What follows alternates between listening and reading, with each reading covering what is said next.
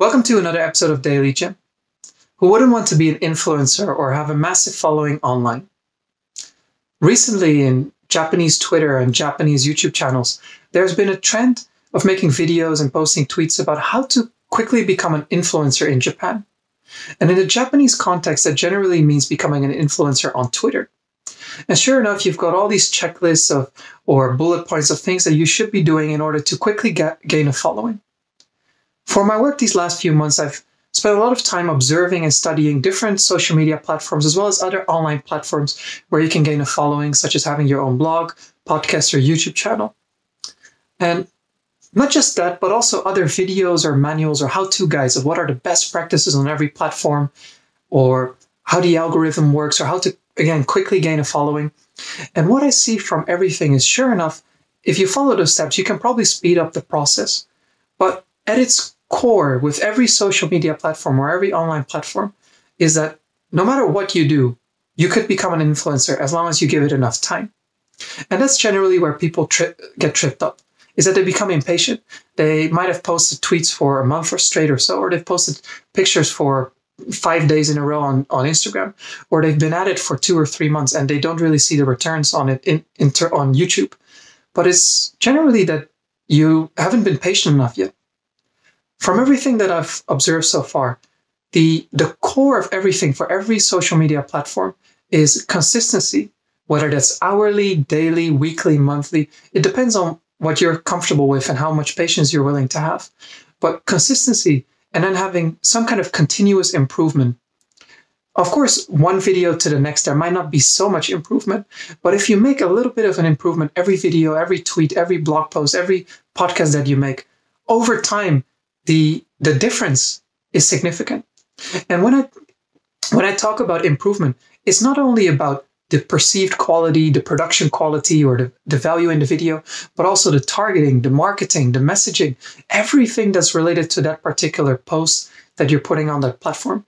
And of course, the more you use a platform, the more you also understand the context, the way that people talk. Should I message certain people or not? But as long as you get that at its core and you're patient enough, I think you can succeed in any kind of platform or social media that you're trying to get a following on. And sure enough, people might say Facebook already has so many people, or Instagram, it's already oversaturated. But even there, I feel every platform is still evolving and developing over time. People come and go. What is popular on a certain platform will likely not be popular 2 years from now, but something else might come. The way that people use the platform changes over time as well. So no matter what platform you're trying to go for, I think there's an opportunity in every platform and in every language or geography that imaginable. Then if you take as a base that consistency and continuous improvement are the key to everything, as a kind of second level to speed up the process, sure enough, that's where best practices come into place. And let's say for YouTube, you might be posting on certain times or at a certain rate. Then if you're looking at Twitter or Instagram, you might want to DM certain people, or DM 10 people or 100 people every day. Or you might want to reply to every single person that comments on your post. Sure enough, but those are best practices that can speed up the process, but they don't fix anything if the consistency or the improvement is not there. Then finally, people who want to become an overnight success is where you want the virality factor kicks in. But as many people know, becoming viral or going viral is almost like trying to catch lightning in a bottle.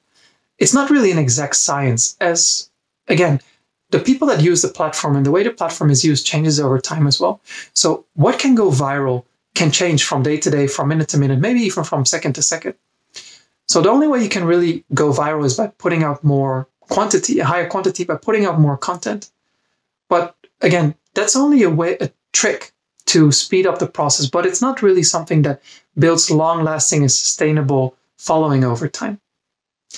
That's all from my observations for now. That's all I have to say for today's video. I hope it was useful for you. If you've observed anything yourself or have anything that you would like to remark regarding growing a following on social media, do let me know or leave a comment below. I'll be back with another video tomorrow, so have a nice day today, everybody.